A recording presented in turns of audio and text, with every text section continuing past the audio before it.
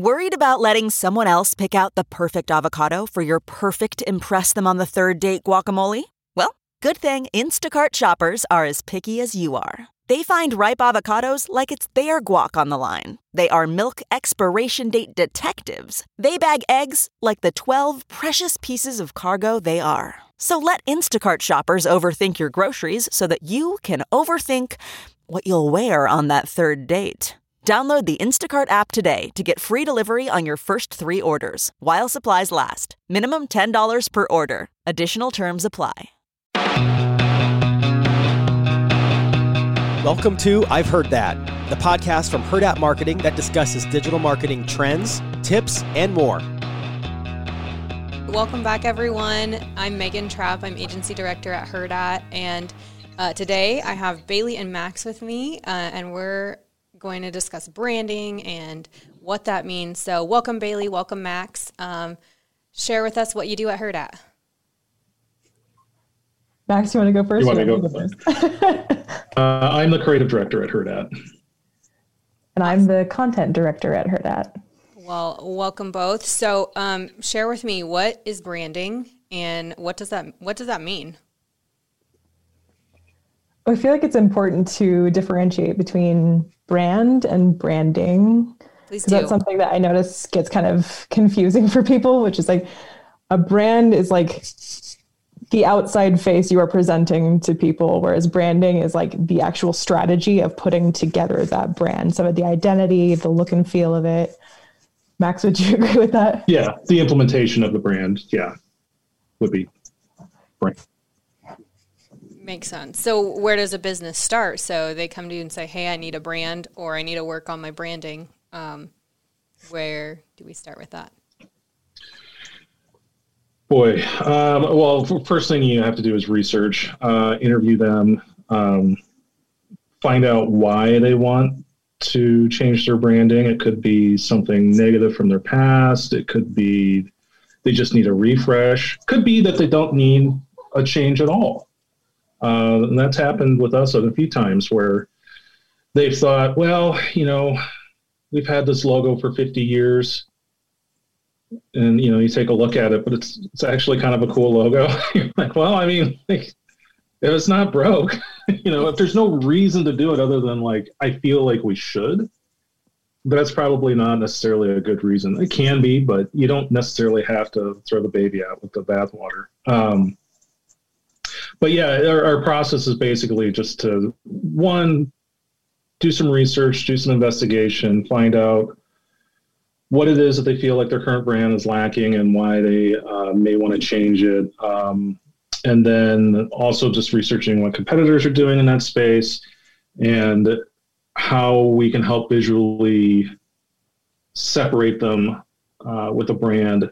And also how, where Bailey comes into play is, how do we talk about this brand moving forward and why language is important. And I think it's one of the more critical factors in a brand that gets lost. Everything, the visuals take precedence, I think, in most people's mind, but a lot of it is how you talk about it. And that's something that we take a look at together, make sure that we're representing the brand as best as possible.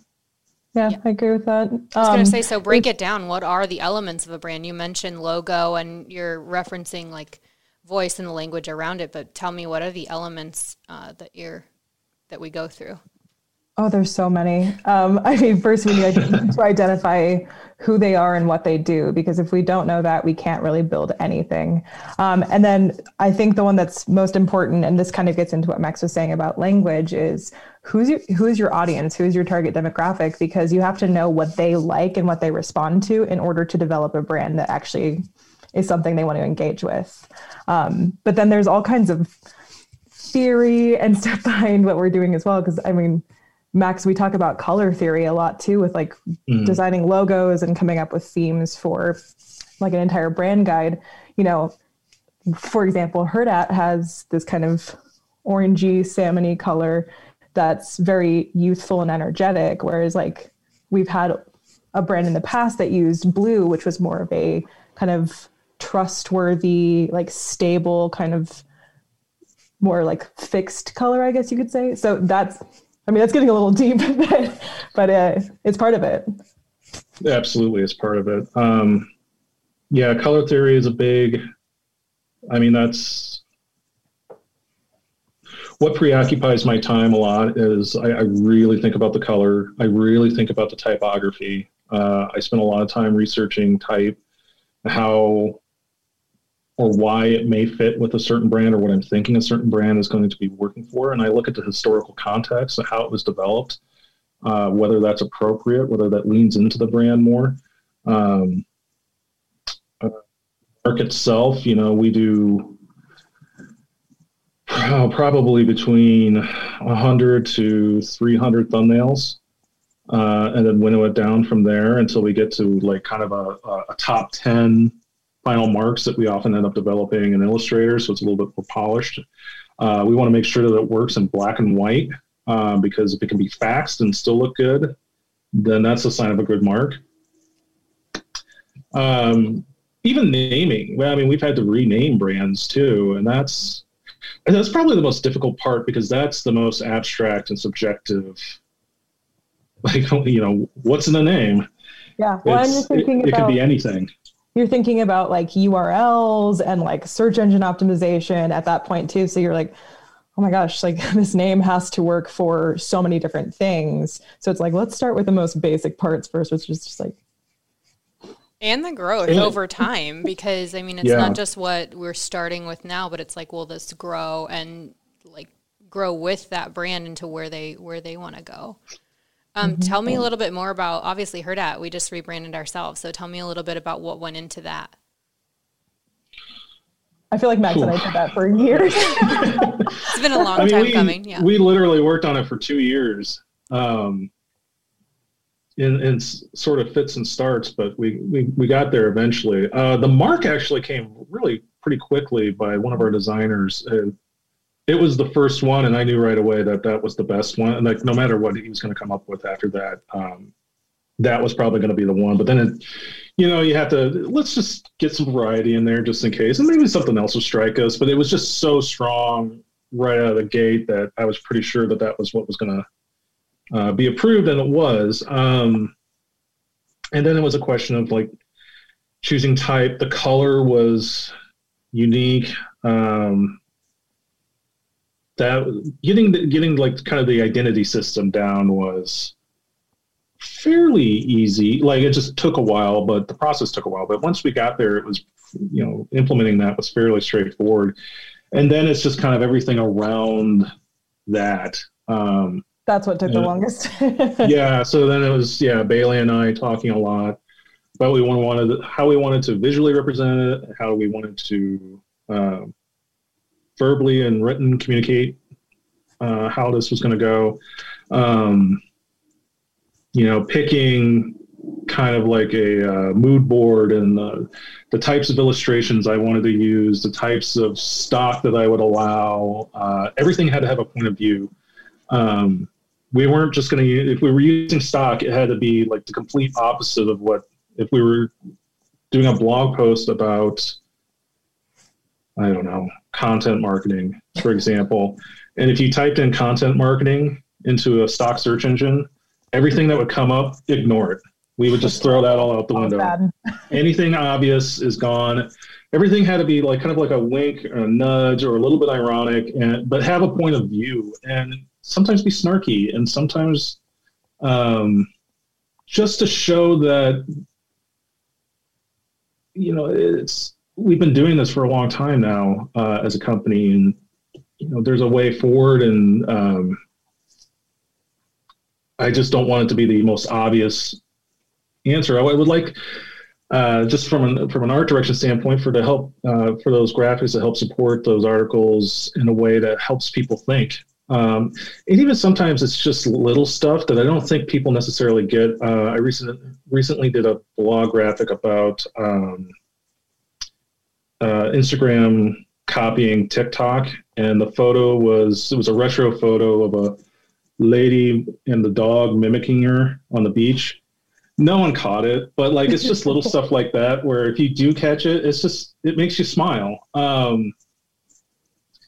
but yeah, we just really wanted to have a point of view and to separate ourselves out from other agencies. That I think that's been the trend for the last few years, is not just agencies, but just companies in general, just trying to blend in and be as generic as possible so as not to offend anyone.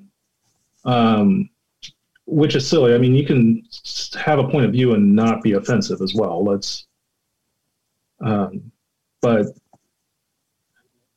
the whole goal. And so far we've been working with this brand, our new brand, for about a year, and it's gone well, I think. Yeah. I think the hardest part of developing it though was just getting the story down, because yes. like the look and feel came a lot faster, but like actually nailing down how to tell a story over the course of 10 years in like a single paragraph about like our mission, our values, that's really hard to develop. Cause like, obviously you want to say as much as you can to get people on the side of your brand, but you have to be really careful in choosing words and also kind of picking the vibe that you want to put off. So that I think honestly is why it took us so long to come up with it, is we were just like, okay, we know how we want to look and how we want to present ourselves, but how do we actually tell our story? How do we tell people who we are? Because, I mean, if we're just like, we're a media marketing and an entertainment company, people are like, what is that? Like, how do you even define that? So it really did all boil down to storytelling. So we were talking about just using storytelling as a means to create memorable experiences. So that's like kind of the base of our brand foundation. Yeah, and we knew that fairly early on with how the logo was designed, but then like actually getting down to brass tacks and like, okay, so what does that mean? I think that did take us a while to kind of figure out like, how are we telling stories? Or like, it was clear that we were, but it was, how does it fit? Putting it into words, putting our feelings into words. Well, and then, I mean, merging, we had several different companies that had kind of all come together over the course of the year. So we had to like find an identity that fit all of them in a way that felt natural. So yeah, there's people who are just creating a brand for the first time, people who are rebranding, people who are trying to combine a bunch of companies, like it is very possible to do it. We've done it. Well, it's like getting down to our elevator pitch of how we project ourselves, whether that's in like the imagery or our logo or the voice of our blog article or the image we selected for our blog article or how we talk about ourselves even on this podcast. It could be the first time that someone's coming into contact with our brand. And so how is that consistent from medium to medium and across time? So I think you guys did an awesome job really nailing that down from like the abstract to like what it would be more in a more concrete way, so that whether it's like different writers or different like channels or mediums that we're using or showcasing our brand, it's consistent and it still rings true and authentic to who we are. So nice job, guys. Share with us some of your predictions for 2021. What does that mean for brands? No, I mean, my prediction from the year prior was that it was kind of going to kind of go in this route where people were going to start producing work with more of a point of view, and a little, moving away from kind of the generic illustration and the soft colors, and really start to put a stake in the ground visually to see what they can kind of come up with. And I think the pandemic has just supercharged that, because now you're seeing a lot of creative work happening, and those designers and artists are learning new skills because they're stuck at home, and this is the perfect time to do it. And so they're also getting down to like, what I really like are 60s psychedelic posters, and I'm going to design everything like that. And so you're really seeing this eclectic style kind of come through. So like there's the psychedelic poster kind of look. There's kind of like the 70s aesthetic of like flat design, which is Burger King just rebranded, and it really encapsulates that like 70s aesthetic. It reminds me of like what it kind of looked like when I was a young boy, which I dig a lot. What were some of the other ones? Surrealism, comic art and pop art especially. You can kind of see these trends starting to happen. Like if you go to like Shutterstock or Adobe Stock, you can start to see more and more of those are filtering into the results. And that's a kind of a good barometer of where things are headed. But to me, that's a sign that just the public at large or business at large are looking for more unique, be it commissioned, be it via stock. They just want something different than we've been kind of stuck in this like flat design for, I don't know, since 2013 about 2013, 2012. And so I think, there's a reaction to that. And so you're starting to see a lot of like grit, a lot of texture on things. There's a little bit more of a DIY punk rock vibe. Rizzo printing, which it's been big in the zine circles and in comics. I'm starting to see that kind of look and feel become more prominent and digitally recreated, which is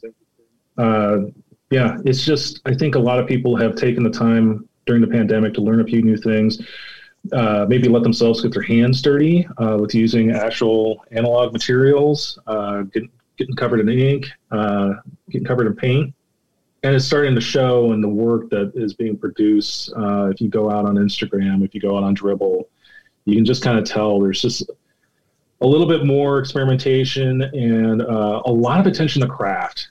I'm seeing some really difficult to pull off techniques that you wouldn't have expected and haven't been really been seen the last few years. So it's exciting.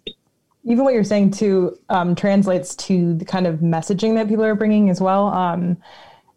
There was a lack of substance for a while, and I think consumers are starting to notice that, especially after everything that happened in the summer of 2020 with the protests and just more social activism. A lot of brands started coming out and saying like, we are taking a stance, but then consumers were like, okay, cool. But what are you actually doing to back up that stance? So I think there's going to be a shift in kind of what Max was saying, where people were so worried about, saying anything that, excuse me, that now there's going to be pressure to actually kind of have a personality, have a place, like have a position on stuff. So that'll be really interesting to watch.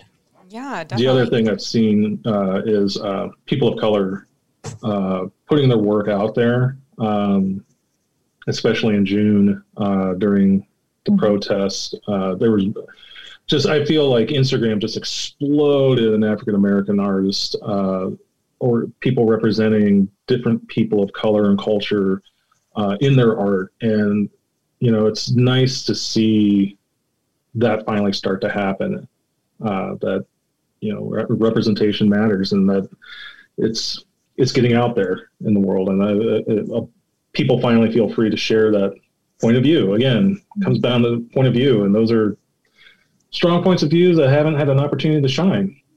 Yeah. Well, it's interesting too, because I know a lot of businesses and brands were worried about kind of putting themselves out there in that sense. And I mean, obviously you always want to be cognizant of that, but there is a sense of you could potentially gain more customers by actually saying things that matter to you, like sharing your values with your customers. I mean, one of my favorites is Ben and Jerry's, great ice cream, first of all, but they've been very adamant about sharing their social activism opinions. And it's been paying off because they have tons of followers and fans. And I mean, I'm pretty sure it gave their ice cream sales a boost last year. So, yeah. Well, yeah, I mean, one of the brands that comes to mind for me is Ulta, because they also just released their own skincare line that's vegan and cruelty free. So connecting with that audience. And another post that I just saw was for their Black-owned skincare line. So they're connecting on like multiple different levels with multiple audiences, but they're putting their stake in the ground saying, hey, here are some causes that we support, and here's how our brand connects with them. So I think it's so much more than Max mentioned the artwork, but like thinking how that translates into what a brand is selling or messaging or like what they're doing. Yeah. Awesome. What are Absolutely. other brands that are either connecting with you and doing it right, or brands that are maybe missing the mark for you? Well, we both talked about with the Burger King rebrand. We both were gushing over that. But then we were also, both of us saw the recent Petco rebrand, and we're like, what were they thinking? Oh guys, I have thoughts. And that's an example of like, man, talk about, you took like, maybe the logo, the old logo wasn't the best, but at least it had some personality to it. And it just like, it's just become the equivalent of a 2006 Hyundai Elantra. Like, it's so bad. So for people who don't know what we're talking about here, Petco, their original logo was kind of a red color, and they had a dog and a cat within the logo itself. And the font was pretty cutesy, I'd say. It was very like 1982. Yes. And they updated it recently. They dropped the dog and cat off of the logo and made their logo just like this kind of blah navy color, which would make so much sense for an insurance company if you're like, yep, just insurance. But like, you're Petco, you work with pets, like that is They're such so a cute. fun, yeah, it's a fun, cute business. Why flatten it to be boring? I don't get it. Yeah. But I think that's an example of, just being scared to update their look in any meaningful fashion and not wanting to alienate anyone, which is silly because it's a pet store. Like, there's this whole trend of like modernizing everything. Like, you've seen it with like apartment buildings and logos and just everything, where everything is getting really flattened and kind of has no color whatsoever. She said that she lives in a home that's exactly like that, but it's so weird to me that like they're doing that across the board, and it's like, why though? Why wouldn't you want to like stand out and get people's attention? Like, even the blue for the logo type is like, I wouldn't even call it a blue. It's just like bleh. Like, it's just, yeah. It's like, there's nothing, like, I can't even tell you. It's like, well, it's kind of got a little green in it, and it's kind of got a little purple in it, and it's just kind of there. Like, it's just weird. It was a total missed opportunity. Hopefully we'll see how long it sticks, I guess. Yeah, right? Yeah. On the flip side, as far as brands that I really like, two that I'm a big fan of, both in consumption personally and in terms of how they present themselves on their social media platforms. Netflix is one of them, and SparkNotes is the other. SparkNotes is what we all used to use in school, and we're like, oh, I didn't read that chapter of that book. Summarize it for me. But both of them really have this understanding of internet culture, and especially memes, and they're connecting with their audiences through like meme messaging on a level that I have not seen other brands doing as well. So that is definitely a understand your audience, because like SparkNotes is catering to high school and college students, Netflix to all of us at the moment, because what else are we doing? But yeah, it's just, you can share so much more when you have kind of an understanding of what it is you all enjoy. And like, I get this meme, you get this meme, we all get this meme. Netflix is funny too, because, that's kind of what I've been saying, is that I think we're going to be railing against the algorithm, and Netflix is the algorithm. Yeah. And they're able to do a really good job of connecting to their audience, regardless of that perception. They're an interesting company. Well, they actually changed their title cards in their like homepage. in their user interface based on what you click on. So that's really interesting to me too, because they are totally studying like what images, what screen grabs do you like? And that's also what they're doing on their social media pages too, is they're looking at the screen grabs that people keep liking. Interesting. Just thank you, Netflix. It's all data. Yeah, they know how to use our data for optimal enjoyment. But that's really what you want your brand to be, algorithms aside. But you want it to resonate a feeling at the end of the day. What can you say about Netflix other than I like Netflix? I mean, ultimately, that's what you're just like, exactly what you're getting. You feel good about that choice. And that's ultimately what a brand should do. There's that intangible feeling of like, yes, this is the right choice, despite, logic or whatever else.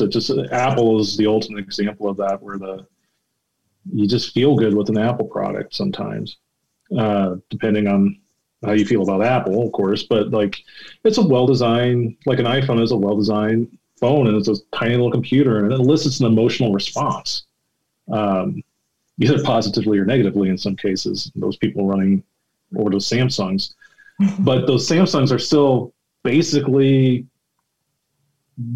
to some extent of purposes, like they've just been, that design has been copied, because it does elicit a reaction, an emotional response.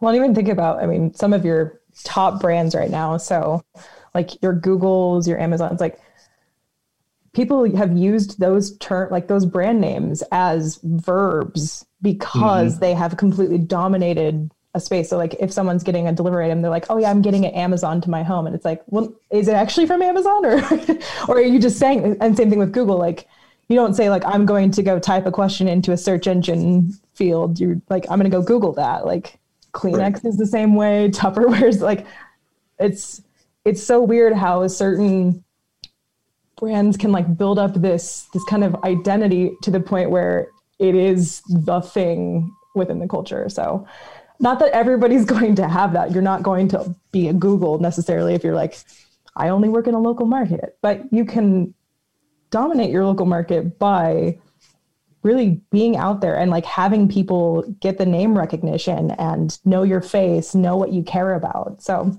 that's what we recommend, is like, make sure people know who you are. And what you're not. And what you're not. That's almost as important too, in some regards. Yeah, that's a great kind of segue. So where does a small business start, or how do they know if it's time to reevaluate? Well, yeah, that's a good question. So we've given a lot of answers about big brands. For small brands, and those who maybe have a small business or are thinking about rebranding and have listened to this podcast thinking, I don't have the money for all this. It doesn't have to be that complicated.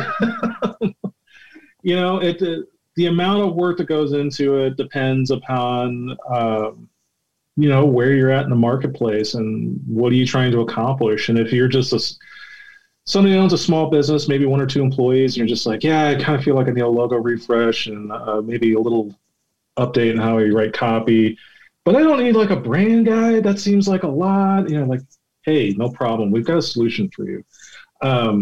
It can be that's all those steps would still apply. But in a lot of cases, especially a small business, the research that goes into it isn't necessarily as much, because oftentimes those small businesses are kind of niche already.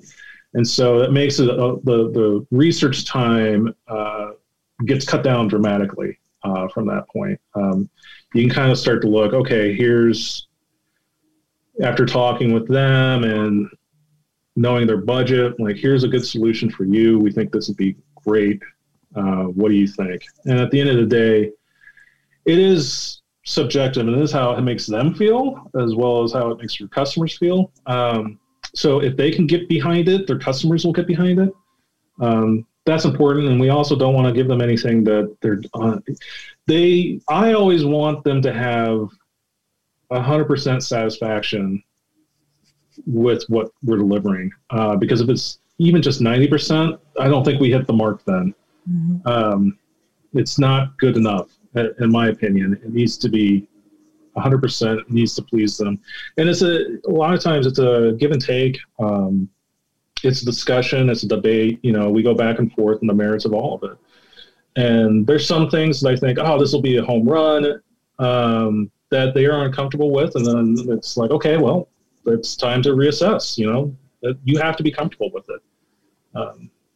I think there are ways too that, like, even before you would look at rebranding or creating a brand for the first time, is just kind of going through some basic exercises, like pick 5 words that define your business. Like, that's a really easy way to start. So if you're like, I want to be trustworthy, reliable, authentic, fast, let's see, one more, honest. Like, if you go with those, that gives you kind of a starting point where you're like, all right, I know I want to come off of as this.